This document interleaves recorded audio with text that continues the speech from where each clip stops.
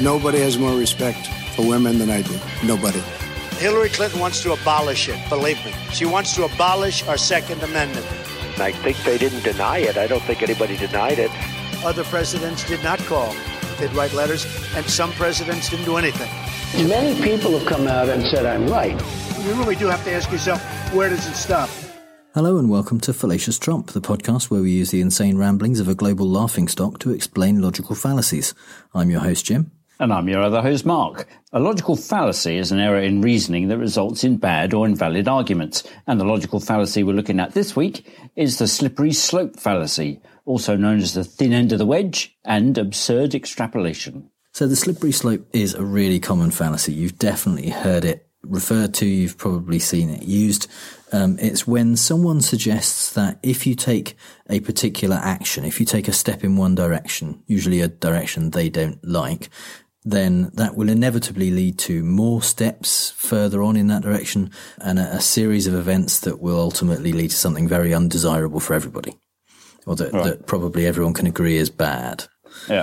And it's not a difficult one to counter, to be honest. It's quite simple because the people who are committing the slippery slope fallacy are ignoring the fact that it doesn't necessarily lead to those things. In some cases, it might, but it's not inevitable. So that is the kind of test for whether it is in fact a fallacy, is whether the things that are likely to lead on from it are inevitable, are in fact likely to happen if you go in a certain direction, or if they're just fear-mongering, really.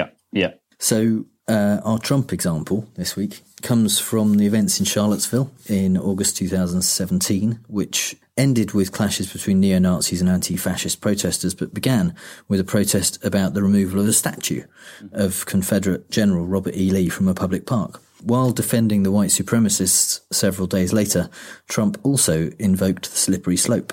This week it's Robert E. Lee. I noticed that Stonewall Jackson's coming down. I wonder, is it George Washington next week? And is it Thomas Jefferson the week after? You know, you really do have to ask yourself, where does it stop? So Trump is suggesting there that if you're going to take down statues of Confederate generals, then anyone in history, basically, who ever did anything wrong is going to have their statues taken down. And it's going to get eventually to someone you don't want to have their statue taken down, or you don't think that they deserve to have their statue taken down. Yeah. But of course, that's not necessarily true. No. In fact, John Oliver had a great response to this. All right. He said, anytime someone asks, where does it stop? The answer is always fucking somewhere. You might let your kid have Twizzlers, but not inject black tar heroin. You don't just go, well, after the Twizzlers, where does it stop? Yeah, so yeah. Exactly. Yeah, and people can stop it. You know, the same people that would legitimately say we need to pull down this statue because what it is representing slavery and that kind of pre-Civil War stance. You know, the people that would tear that down would then stop other things being torn down, not just because they are statues of people that they admire, but because their point has been made. They would just go, well, that's it. We were only campaigning to take this one down, and here are our reasons for doing that. Yeah, and that's the thing. It would stop somewhere. Yeah, it would just stop. There are reasons to take down some statues and not other statues. When Trump is invoking, he mentions Robert E. Lee and Stonewall Jackson. Those people are famous primarily for trying to defend slavery. That's really the only reason there are statues of them, is because they fought in a war on the side of the people who wanted to be able to have slaves. Now, Thomas Jefferson and George Washington had slaves, as did many wealthy landowners at the time. They are known for and famous for many other things. Yes. So if they first of all, they didn't fight to keep the slaves, but if they had, then arguably at least, there would have been a reason to keep their statues, even if they had been on the side of the Confederates. Because because they did other stuff as well. Yeah, and they're famous for other things. The statues weren't erected because of their wanting to keep slaves.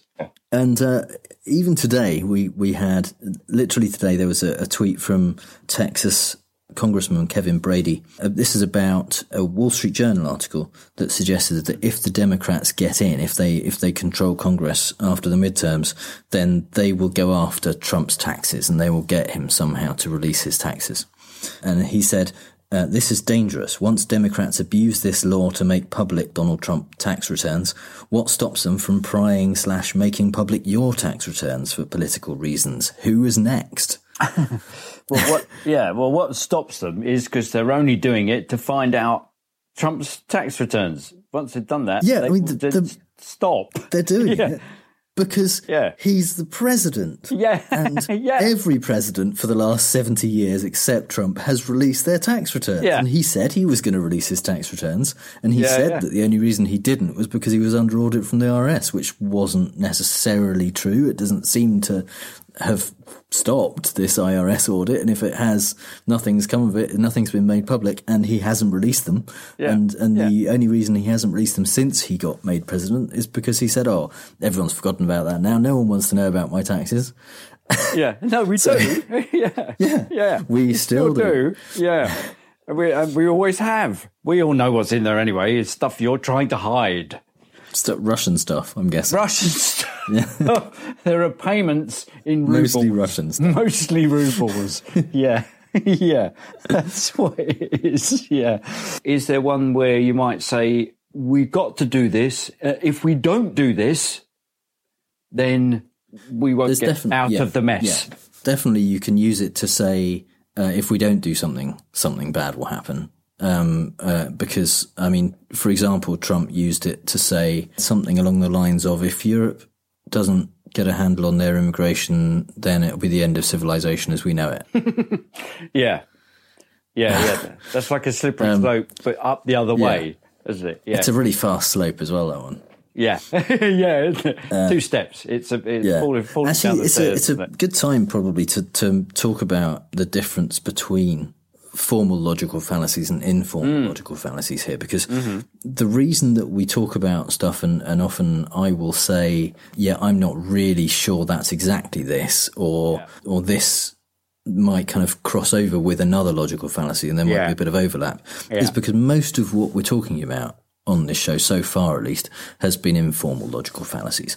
Formal logical fallacies are ones which take a particular form, a particular logical form. Like last time, in fact, we talked about denying the antecedent, which takes the form of if P then Q, not P, therefore not Q. So you might say, if it's raining, my garden will be wet. It's not raining, therefore my garden is not wet. Yeah. And that's not necessarily true. Yeah. That doesn't logically follow, because I might have a sprinkler on my garden. Or it might have been raining recently. Yeah. Or there might be a burst pipe under my garden. Yeah. Or my garden might be wet for multiple other reasons. And that's a formal logical fallacy, because it always takes the same form, and it's always a failure in logic when someone presents something in that way. Right, yeah. With informal logical fallacies, a lot of time it can look like the logical fallacy, but because of the context, actually it's not. Or people can disagree about what the definitions of the logical fallacies are. Okay, yeah. So that, which is sometimes why we overlap them when we're kind of trying to unpick which one it is, because they are, would it be a fair description to say they kind of sit in the gaps between formal logical fallacies? They can do, and in fact, a lot of them sometimes they are, although they don't necessarily follow logically, sometimes it can still give you a reasonable answer to something, or a reasonable probability of something being right or not. Right. For example, with the argument from popularity, we talked about scientific consensus. Yeah. Now, it's not logically valid to accept the fact that, accept a theory because lots of people think it. Yeah. But if those people have a specific expertise, then it increases the probability that thing is going to be right. So that is sometimes an okay thing to do. Yeah. It really depends on context. Yeah. It's not always wrong to do that. But the fact that these are informal logical fallacies means that they aren't as well defined all the time. And what we're talking about on this show, for the most part, is my understanding of and my opinion of what these fallacies are and what they mean. Yeah. And largely based around how they're generally used. But sometimes I'll say, well, I'm not really sure that fits. And it's just my opinion. With this one, the reason I brought this up is because there's another logical fallacy called reductio ad absurdum. Mm-hmm. And that kind of takes away most of the slope. Right. It just says, if we do this, it's the end of the world. Yeah. And it takes it immediately to a ridiculous conclusion. And you could say, and I might say, that a slippery slope argument generally needs kind of more stages to get for it to be a slope where you are to the really undesirable place. Yeah. There's almost got to be some semblance of apparent logic for it to be kind of hidden away. So there's got to be first this will happen, then that will happen, and then the other, which are like tiny steps when you could kind of go, oh yeah, well I could see why those are joined together. But if you just went from the beginning to the end, then that would be just absurd. It's and they're quite laughable. In fact, one of the example I'm going to do later on does exactly that, and it's just funny. You fail to listen to them because they just jump straight to the absurd ending, and it almost becomes like a non sequitur because it's difficult to see how it follows. It's a less convincing argument when you go straight from something that is a small step to a huge, massive, absurd step. Stepping off the cliff, And when you have those little steps in between, even if they're only implied by how you talk about it, then it's more easy to fall victim to it and think, oh yeah, actually, that is possible that would happen.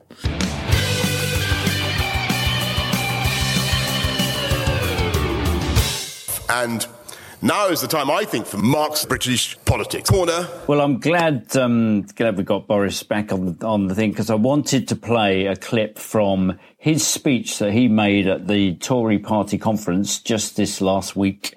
It was billed as the speech that would bring down the Prime Minister. It's just Boris doing his blustery stuff and undermining the Chequers agreement that was mooted by Theresa May and brokered at a meeting of the cabinet, and it lasted for about 6 hours before Boris resigned as a result of it. And within that speech, I'm suggesting that he does a little bit of a slippery slope, and here it is. And what the Chequers proposals show is that the United Kingdom, for all its power and might and network of influences around the world, for all its venerable parliamentary history, was unable, ultimately, to take back control. And instead of reasserting our ability to make our laws, the UK will be effectively paraded in manacles down the Rue de la Loi like karatekas. There you go.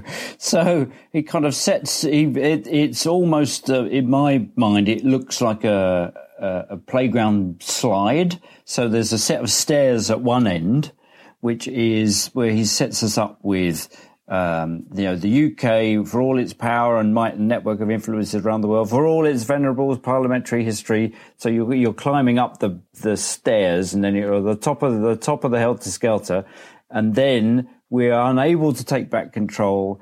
We didn't reassert our ability to make our own laws, and the consequence will be that we're effectively paraded in manacles down the Rue de la Loi like Caractacus. And immediately I thought of Caractacus Potts, the guy that built Chitty Bang Bang there. Yeah, exactly, yeah. So so there's a little slippery slope. I did listen to the entire speech, knowing that he would do it, or he would do something, and it made me realise you can spot them coming, because you get a little list. You get first this, then that, then the other, and it will lead to. And you kind of, you're taken by the hand down these stairs and then let go at the end for the inevitable crash at the bottom. And it's almost see, that's what will happen. And of course it's not true. It isn't true. It's a nice example. He's saying that basically not only are we, have we not got what we want, but he's now comparing us to a manacled prisoner. Yeah. Being paraded through the streets. Yes, exactly, yeah.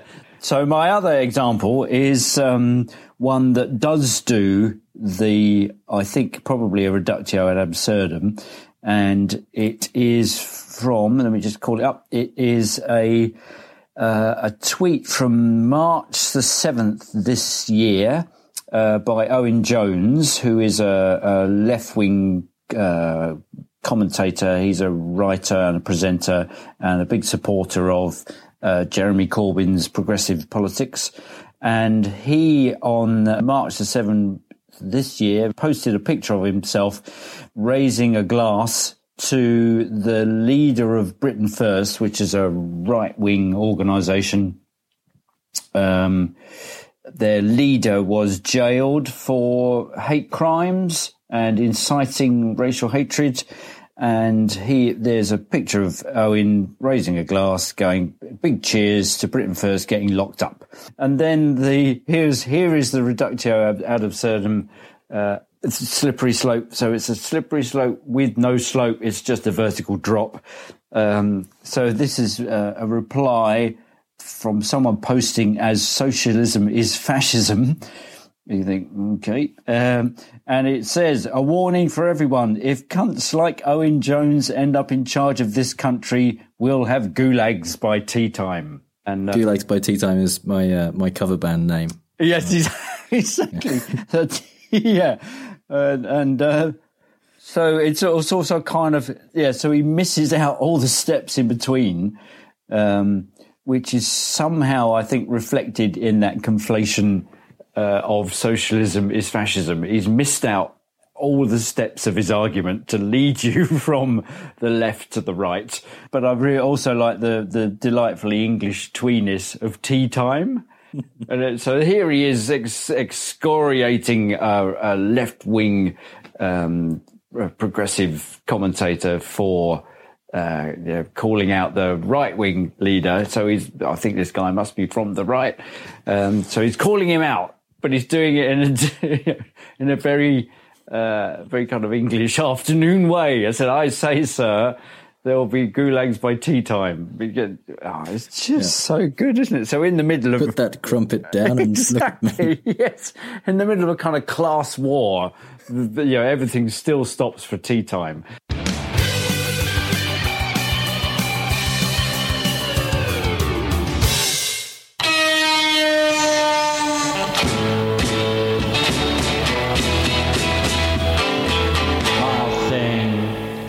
I think you're a fallacy, but I wanna know for sure.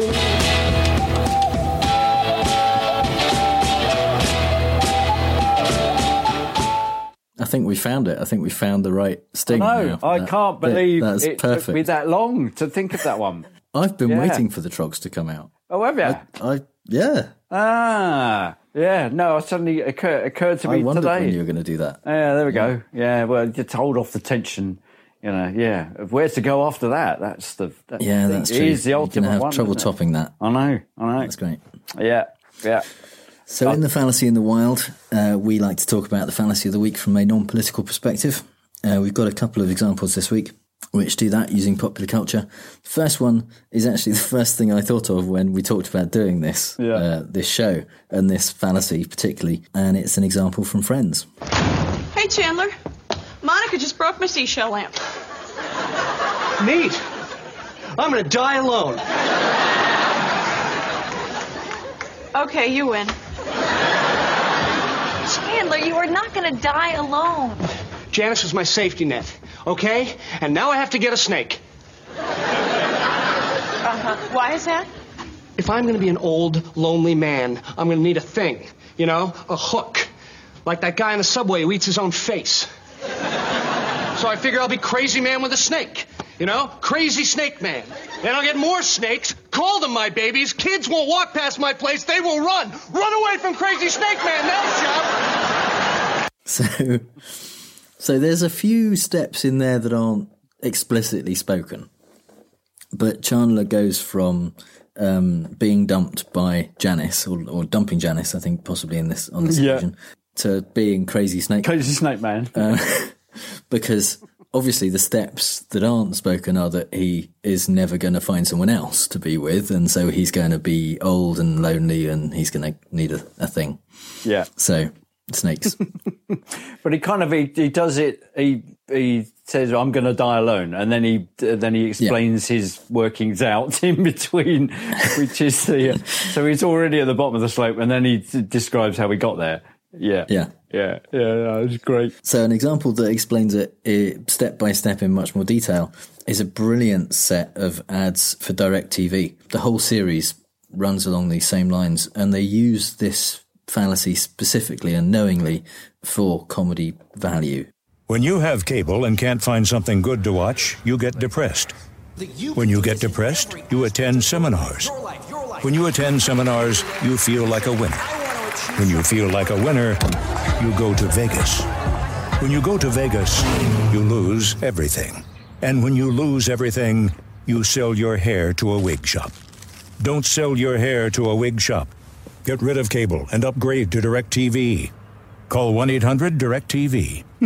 So that does it in exactly the opposite way to the Friends example. At the end, they reiterate it. Yes, saying, exactly. I like that. Yeah. Get cable, don't sell your hair to a wig shop. Yeah. They're directly juxtaposing the two extremes, but they lay out every step in between, and the steps as you go along think, that kind of makes sense. Yeah, of course. Yeah, so it gradually, like you said, they kind of take you by the hand and lead you down the slippery slope. Yeah, and then they show you how far you've come. Yeah. Or how far you've descended. Yeah. But I guess also the thing is that a way to counter these arguments would be to say, well, that isn't the only consequence of getting depressed is to go to seminars. That wasn't the thing I thought. When you go to depressed, you go to seminars. Yeah. When you go to seminars, you feel like a winner, but only if you go to those seminars. And then when you feel like a winner, you go to Vegas, and that's, So there are steps in there that are unexplained. There's a whole bunch of assumptions. Yeah, and I think that's fair. I think that characterises slippery slopes quite well. I think, generally speaking, when people use this particular kind of fallacy, they do express overconfidence in what the inevitable result is going to be. Yeah. Because, as we know from life, you never really know how something's going to turn out when you do something. But the people who invoke the slippery slope pretty much, they generally say, oh, this, if you do that, this will happen. Yeah. Sometimes they say, like with the tweet from the Kevin Brady earlier on, who's going to be next. It's implying that there will definitely be someone next. And the same with Trump saying, where does it stop about Charlottesville? He's suggesting that you don't want to find out where it's going to stop because that's going to be bad. Yeah. And he's suggesting a particular level of kind of precognition about what it is going to result in. Yeah, so part of the taking you by the hand is that you're buying into the fact that they are your guide and you're trusting them to know where they're taking you. So the voice of God in the TV advert is just telling you how things are. And the guy, sure enough, goes through with it. And Boris Johnson is doing it from a position of authority, not that he has much anymore. And Trump is, taking up that position. I am your president. I know what's good for you. And I can see what's going to happen to you. And I'm going to protect you from that.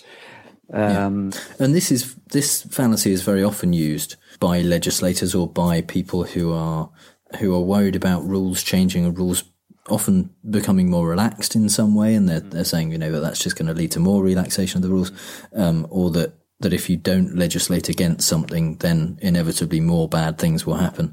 One of the ways it's been used in the past quite a lot is with gay marriage, for example, and Bill Maher in his book New Rules, Polite Musings from a Timid Observer, said, "New rule. Gay marriage won't lead to dog marriage. It's not a slippery slope to rampant interspecies coupling.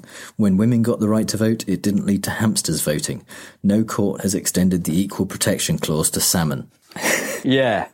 Yes. which answers it really well. Yeah. Because genuinely people have said, if you let gay people get married, what's to stop people from marrying their pets? Yeah. And you go, well... the fact that those are completely different things. That's what's to stop. Yeah, that's to stop. Yeah, it's got nothing to do with that. Yeah. It's completely unrelated.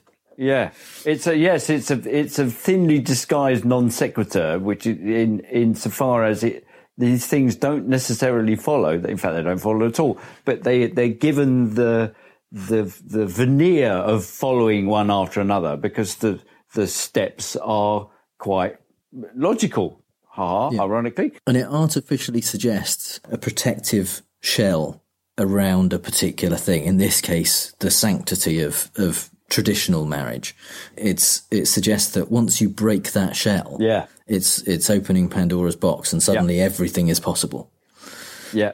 Which is, of course, bollocks. So we're gonna play fake news, folks. I love the game. It's a great game. I understand the game as well as anybody. Yes, it's time for Fake News, the game where I read out 3 Trump quotes, 2 of which are real and 1 I made up, and Mark has to figure out which one is fake news. Or fail to, yes. Or fail to, which has been, generally speaking, what's happened. Yeah. But you did have one success. I did. Recently, so it's not all complete failure. It's not all mostly complete failure. It's not a slippery slope to utter. I'm not going to have to sell my hair for money. Quite yet. Yeah. No. So the theme this week is hurricanes and stupid things Trump has said about hurricanes. Okay. Yeah. So number 1, with regard to, this was Hurricane Harvey in Texas. Right. I've been talking to some people, some very smart people, and they're telling me this is quite a wind. I guarantee you've never seen anything like it. Mm-hmm. Number 2, this is about Florence, which was quite recent. He said, "This is a tough hurricane, one of the wettest we've ever seen from the standpoint of water. Rarely have we had an experience like it, and it certainly is not good." Mm-hmm. Or number 3, this one is about Maria in Puerto Rico. Mm-hmm. "The response and recovery effort probably has never been seen for something like this. This is an island surrounded by water. Big water. Ocean water." There is water at the bottom of the ocean. Okay. Well, as per usual, they all look very convincing. Okay, I have my doubts about the third one because I think you've taken the idea of water and then done a Trumpism thing with it, because it wouldn't. I think that one of the things he would like to say is to over-explain what he meant by wettest, insofar as it involves water. Yeah, so it's wettest we've ever seen from the standpoint of water, rather than the standpoint of fire. What? Yeah. Okay. All right, where was the first one? Josephine? No. Harvey, Texas. Texas, there we go. Right, I'm talking something very smart. They're telling you, it's quite a win. Guarantee you've never seen anything like it. Okay, I think you made up number... I want the 2 water ones to be true. So I think you made up number 1. Okay. Yeah. So you think that number 2 is real? Yeah. Which was about Florence? Yeah. And number 2 is real. This is a tough hurricane. One of the wettest we've ever seen from the standpoint of water. Rarely have we had an experience like it. and it certainly is not good. It's kind of, there he is, being all presidential, standing there. People are homeless. They're without power. They don't know where to get some fresh water, don't know where the next meal's coming from. And he's trying to be all presidential. All he can say is, it's certainly the wettest we've had from the standpoint of water. What? I mean, if you were trying to script a bad president, you wouldn't come up with that, would you? No, well, exactly. I didn't.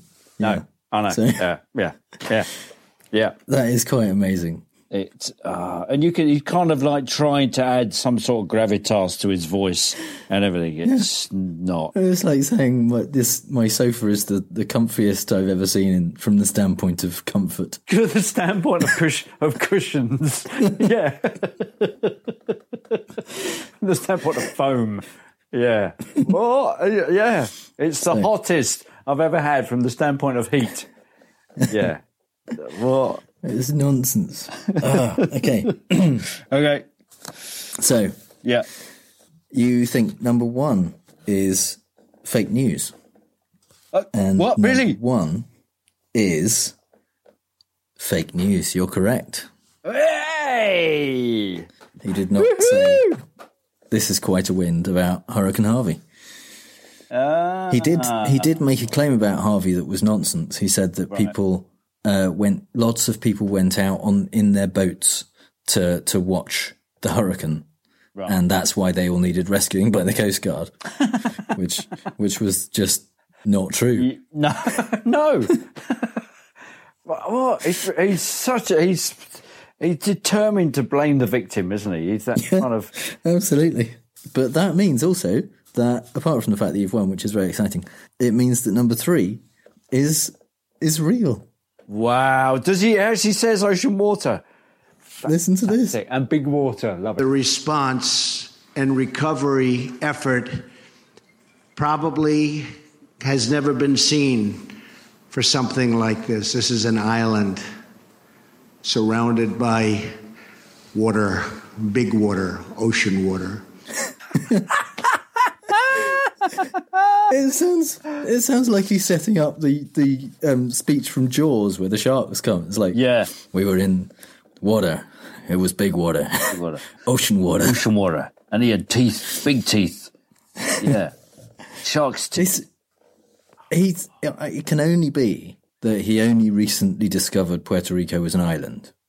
Right. And now he's trying to make it sound like he knows what he's talking about when he says island. Yeah. Because it's not just a bump in a lake. It's not, this is an island. It's surrounded. Get this island, unlike all the other islands, this island is surrounded by water. Not just any old water, big water. It's ocean water at that, not fresh water. It isn't just something sitting in the bathtub. This is big. This is proper big water. Oh, what? So that means I won. That means at that final switcheroo at the end, thinking you'd done two water ones and then went for the wind. Wow. And that one actually is very good. That is very now, convincing. 7-2? Yes. All right. Well, yeah. So we're going to have to start doing percentages, I think. Okay.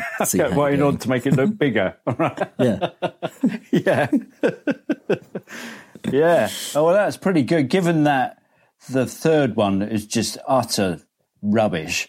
The first one, is very good indeed. I wouldn't be surprised if he says that next week. Yeah. Yeah. Well, that is kind of the point of the game. Oh, yeah. Oh, no, I've realised, you see, So, podcast listeners, I need your help to full mark. If you think that you can make up a convincing fake Trump quote, then share this episode on Twitter, include your quote and the hashtag #FallaciousTrump, and I'll pick the best one. Actually, I always say I'll pick the best one, but you may have noticed we've been low on quotes proposed by the audience. So you have a really good chance, if you propose one, of getting picked and becoming podcast famous.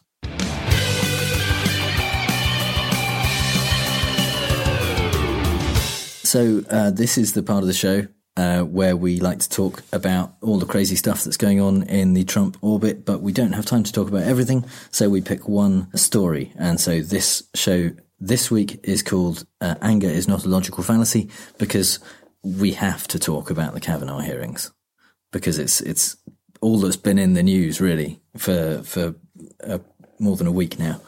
And it was kind of insane and interesting and scary and amazing all in one go. Yeah. I mean, and interesting that they called the Kavanaugh hearings. For the longest time, it was called the Christine Blasey Ford hearing, and that that seemed for about 4 hours. Yeah, and you think, all right, this is it. For that moment, there was another. It was Jane Fonda could have been channeled for the feminist thing. It was, it felt like things were actually going to be slightly different, and then all hell broke loose, and men who don't get their own way got angry. Yeah, basically, really, really angry. Yeah, but Christine Blasey Ford came across amazingly sympathetic and as a really good witness, a really powerful, brave, trustworthy kind of person, and whereas with Kavanaugh the take on his performance seems to very much be split along party lines. With Dr. Ford, it seemed to be actually pretty universal. Even the people who don't believe or say they don't believe that Kavanaugh did this also say they believe that she went through this experience. So they're selectively choosing not to believe the bit where she knows who did it, but they claim that they believe all the rest of it. Yeah. And the fact that she's a psychology professor and was able to talk about how traumatic memories are encoded in the brain and stuff made her particularly well suited to give this kind of testimony and be trusted and seen as an expert in that. She was essentially her own expert witness. Yeah, even by Trump himself, who's at one point said she's a good witness. She will be a solid, truthful.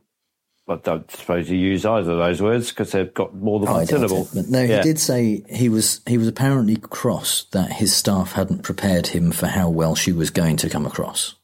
Right. That people hadn't told him, essentially, that it's possible to talk without being an arsehole. Because he didn't know that. No, still doesn't. So this was, it was completely new to him. Yeah. That people can know stuff and talk about it, yeah. Fox News was saying that she was very credible, she was very sympathetic. Chris Wallace said it was a disaster for the Republicans, her testimony. And then Kavanaugh came out. Yeah. And then... Did you see have you seen the SNL sketch, the Saturday Night Live sketch with Matt Damon? No. He captures it absolutely perfectly. It's really impressive. You should definitely watch it. Yeah. But one of the things he says, he starts off almost with, I'm going to start at 11. I'm going to go up to a 15 real fast. That's what he started out angry. He didn't kind of get angry because people asked him difficult questions. Straight out the gate. Yeah. He had an angry, prepared 45-minute introduction. Yeah. It was quite bizarre. And to be, I'm going to kind of play Kavanaugh's advocate slightly, not because I believe him or don't believe Christine Ford, but because a lot of people are saying that his temperament of being angry disqualifies him per se to be on the Supreme Court. And I don't completely agree with that. I think there's a lot of things that do disqualify him, such as his amazing partisanship, his claims of democratic conspiracies and anti-Clinton rhetoric, and also the very likely possibility that he is a sexual abuser. But just the anger itself, I don't know that necessarily is not okay for a Supreme Court justice. He is, especially in this case, he's defending himself. He may well, because I suspect he was blackout drunk frequently, he may well not remember this. He may believe he is being wrongly accused, and he is indignant and angry about it. And that's not the same as when you argue about, a legal case or something like that. Yeah. I personally, if I'm in an argument with someone and they accuse me of something, which I didn't do or I don't think I did, I will lose my temper at that kind of thing. Yeah. But I had a job a few years ago where a lot of my job was debating with people about stuff and being on different sides of an argument about things. And I was kind of known for unemotionally being logical about stuff. Right, yeah. Because even on subjects that would trigger you? Well, because they wouldn't trigger me because they weren't about me. I wasn't personally being accused of stuff. Right, yeah. I was arguing facts and things like that. So I'd never got angry at work. I never got cross with someone for having a different viewpoint to me because they were making their points and I was making my points and I disagreed with their points, but I could back up what I was saying and they could sometimes back up what they were saying. And if they did back it up and they had a logical argument, I would say, okay, yeah, that's a good point. I get it. And so would they. But, because that's what you do when you're in a job like being on the Supreme Court where, you might have a difference of opinion about facts or parts of the law where you can say, well, that's not how I read the law, or Kavanaugh's to have a particularly originalist version of seeing the Constitution. You make your arguments, you make your points, you write a concurrence or a dissent. You don't get really angry because it isn't personal. Yeah. And because you want to be able to make a judgment. You want to be to make a judgment as a judge based on the consideration of opposing points of view and seeing which one weighs in the balance more to one side of the argument than the other, and then back up your reason for making the judgment that you're making. Yeah. So for that reason, I don't think that the pure fact that he got angry at something that people are accusing him of is disqualifying. Yeah. However, he got angry in a job interview. Yeah.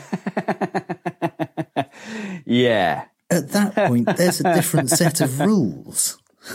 Yeah. These people are not, he's not on trial. No. The realistically, I expect the statute of limitations for this is up, so he's not going to be charged, even if there was some evidence that really did corroborate what Dr. Ford was saying. Yeah. Realistically, the very worst thing that could happen to him is that he gets removed from the DC Circuit Court, but that's probably not going to happen because impeaching a judge, he's a federal judge, he's got a lifetime appointment to the DC Circuit Court of Appeals. Yeah. Impeaching a judge is not easy, and it probably won't happen.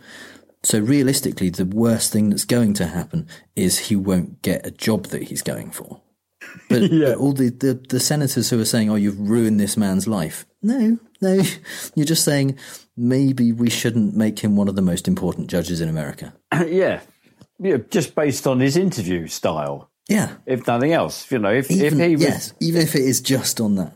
Yeah, if he was coming in and said, I want you to be a salesman for my car showroom, and people will come in, they will want to buy cars and things like that. If you then exploded in the interview just to say, I know how to sell cars, you don't have to tell me what to do, would you hire that guy? And you go, not really. Because he's, even if he's, or even if you just poked him triggered him in such a way to say, you call yourself a car salesman, you're driving a VW Beetle from 1974, and then he got really angry, you'd go, well, yeah, you're not our kind of candidate, even if you were talking to him about something that wasn't really particularly job related, but calls into question your character, like a historic sexual assault accusation. That's calling into question your character, not just as a slanderous thing, but this actually happened. We went to college together. You did this to me. Yeah. And it might be that you can't remember because you were blackout drunk, but you did do this to me. Yeah. And that he's been so. I mean, he can't admit that he drank to the point of not remembering what he did, because if he does, then he can't realistically say this never happened. Yeah. So, and the clear, obvious lies that he told again and again about how his drinking. You know, he really liked beer. He really liked very beer. clear on how much he liked beer. He was a great fan, a big fan of beer. Yeah. But he used non sequiturs and red herrings and things quite a lot when senators specifically asked him about his drinking. And you know, did you ever drink to the point of blacking out? And he said, I went to Yale. That's right. Like, what? That's not what I asked. No, and if anything, that's a yes, isn't it? Absolutely. Even if they weren't senators, you pay them the respect that they are your interviewers. They are the people offering you a job. And so did you get... I've got a couple of clips from one was his interaction with Senator Klobuchar, who asked him about his drinking. So you're saying there's never been a case where you drank so much that you didn't remember what happened the night before or part of what happened? You're asking about, blackout. I don't know. Have you? Could you answer the question, Judge? That's not happened. Is that your answer? Yeah, and I'm curious if you have. So what? He turns the question around on a US senator to say, have you ever drunk to the point of blacking out? Now... Yeah, this is a senator, especially in this case, who started her questioning by trying to show empathy to him and saying that her father was an alcoholic. Mm-hmm. So that's especially not okay. In this case. Yeah, and he did coming back from the break. He did apologise to her for doing that, but still, I mean that is Is that because somebody in the break said, for God's sake, what are you doing? Jesus Christ, you can't do that. You can't do that, yeah. Yeah. And you kind of think, well, no wonder Trump likes him, because he's just as, blunt and unmindful of other. He had no sense of, but Trump and Kavanaugh, they got no sense of the right things of diplomacy. They don't know how to behave in a situation such that you get what you want without upsetting people. Yeah, Trump apparently loved this performance. Yeah, of course he did. He said, this is exactly why I nominated him. Yeah. He said. Because he just turns it off. He goes, well, are you? It's a bit like when you go, you get that question at the end of an interview, where do you see yourself in 5 years' time? And if you stood up and pointed at the questioner straight in the face, and said, where do you see yourself in 5 years' time? Yeah. You would not get the job. Trump loves that, because Trump thinks that is the kind of... I mean, that is, yes, but it's in a way, it's more like if they say, have you ever been convicted of a crime? Yeah. And you say, I don't know, have you? Because the answer is yes, if you do that. Yeah. Yes, yeah. So, but he really obviously disrespected, particularly, I think, the female Democratic senators, but also Pat Leahy, who was just asking him he was asking him mostly about yearbook stuff, about whether Mark Judge's in Mark Judge's book there's a character called Bart O'Kavanaugh who drank to excess, and he was asking Kavanaugh if that was based on him. Obviously, yes, and Kavanaugh said, "I'd know you'd have to ask him." Leahy said, "I wish we could." But he was also asking him about his yearbook and his calendars and stuff, and they this was the exchange. In your yearbook, you talked about drinking and sexual exploits. Did you not?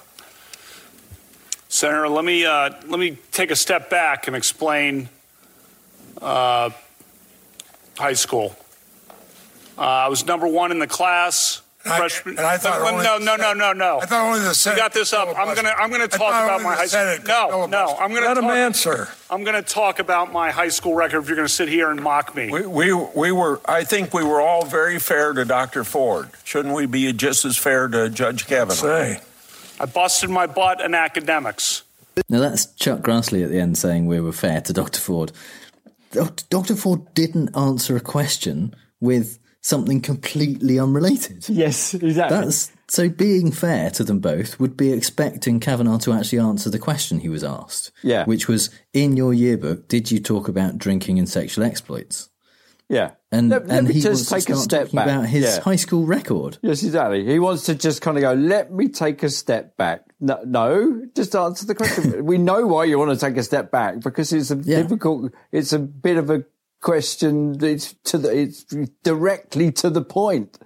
Also, because each senator only has 5 minutes to ask their questions. Yeah. So Leahy, quite reasonably, when Kavanaugh starts going completely off topic and answering a question that was never asked, starts to try and get it back on track and say, no, we're going to talk about what I want to talk about. And he says, no. He's really active and says, no, I'm going to talk. If you're going to mock me, I'm going to talk about what I want to talk about. That's not how this works.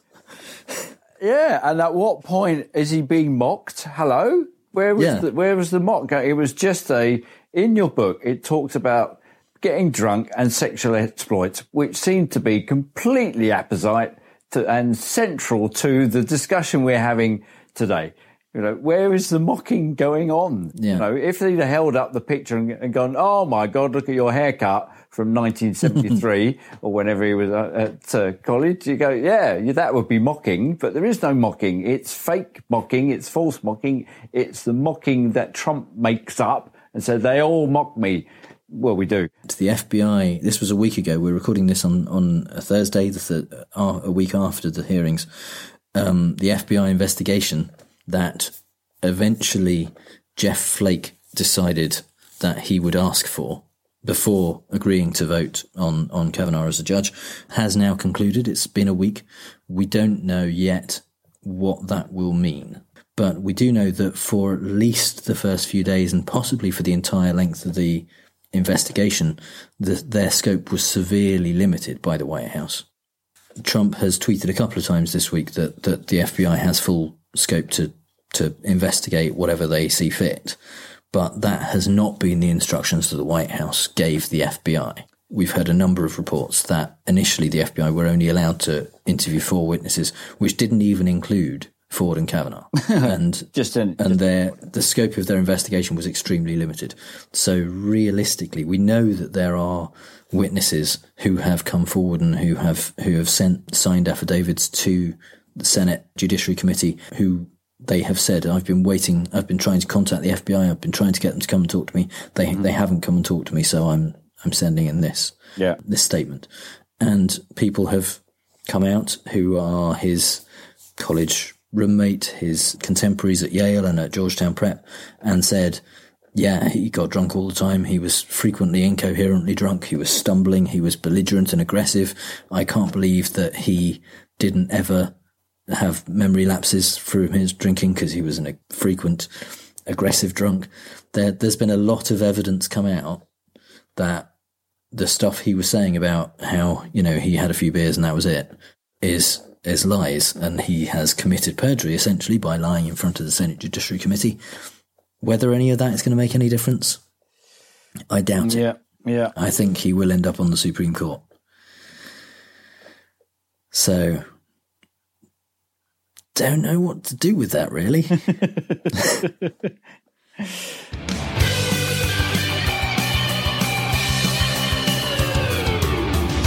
And finally, some things we really don't have time to talk about. At a rally in West Virginia, Trump publicly declared his love for Kim Jong-un. I was really being tough, and so was he. And we would go back and forth, and then we fell in love, okay? No, really. He wrote me beautiful letters, and they're great letters. We fell in love. But as everyone who's watched A Proposal on a Jumbotron knows, that's a dangerous move. What if Kim doesn't feel the same way? Another thing Trump loves is claiming his rallies are record-breakingly huge. The fact that Beto O'Rourke's rally in Austin, Texas had an audience of over 55,000, far larger than any of Trump's, would probably really annoy him. So we definitely shouldn't keep mentioning it or tweeting it at him. And we shouldn't mention the fact that it was actually the largest single candidate political rally since Obama in 2008. Someone is rather conspicuous by their absence there, Donny. Having complained during the campaign about the world laughing behind America's back, Donald addressed the UN General Assembly, where the world laughed right in his orange face instead. In less than 2 years, my administration has accomplished more than almost any administration in the history of our country. America's so true.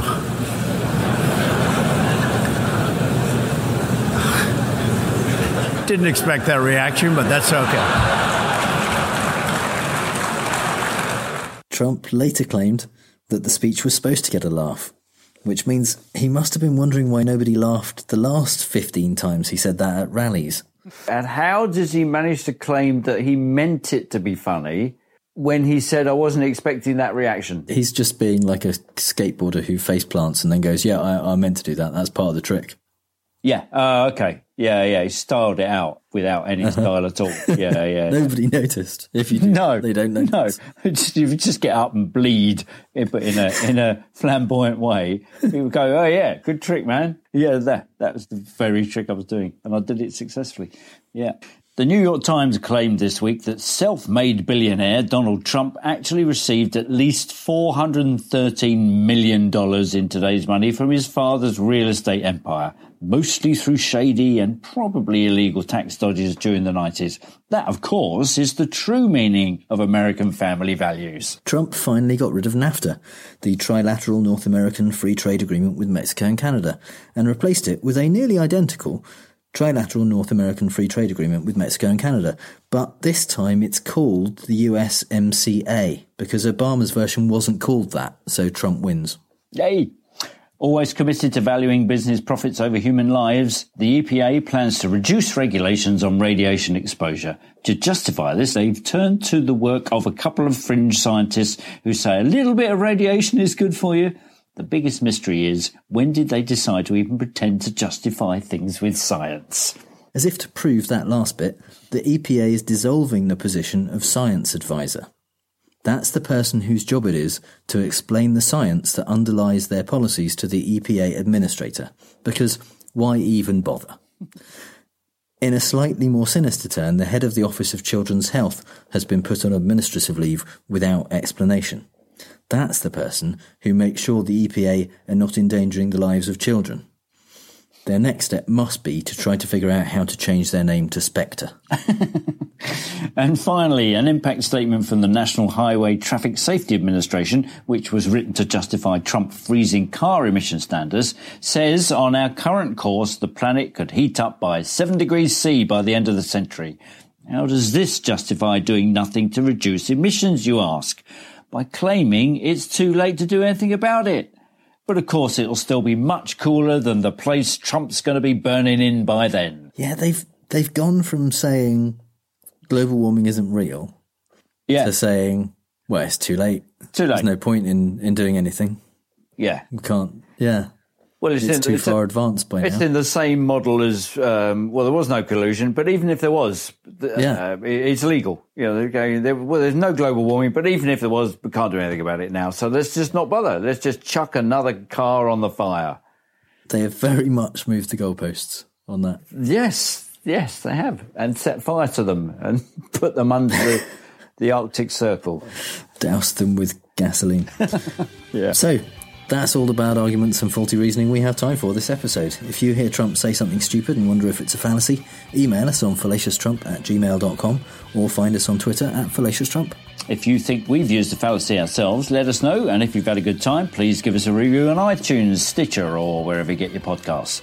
You can support the show on our Patreon page at patreon.com/FTrump, just like our newest patron, Tankard. Yay. How many's that now? That's brilliant. Thank you for swelling our ranks. I think. Yeah. Nice. And we also have a pledge edit this week from Hugh Randolph, who presumably wanted to make sure he didn't miss out on our new series of bonus episodes where Mark and I work our way through Bob Woodward's new book, Fear, Trump in the White House. We're recording the second episode straight after this, and it'll be out next week exclusively for patrons who pledge $2 or more, so head on over to patreon.com/ftrump if you want to join in. All music is by The Outbursts and was used with permission, so until next time on Fallacious Trump, we'll leave the last word to the Donald. That's right, go home to mommy. Bye. Bye!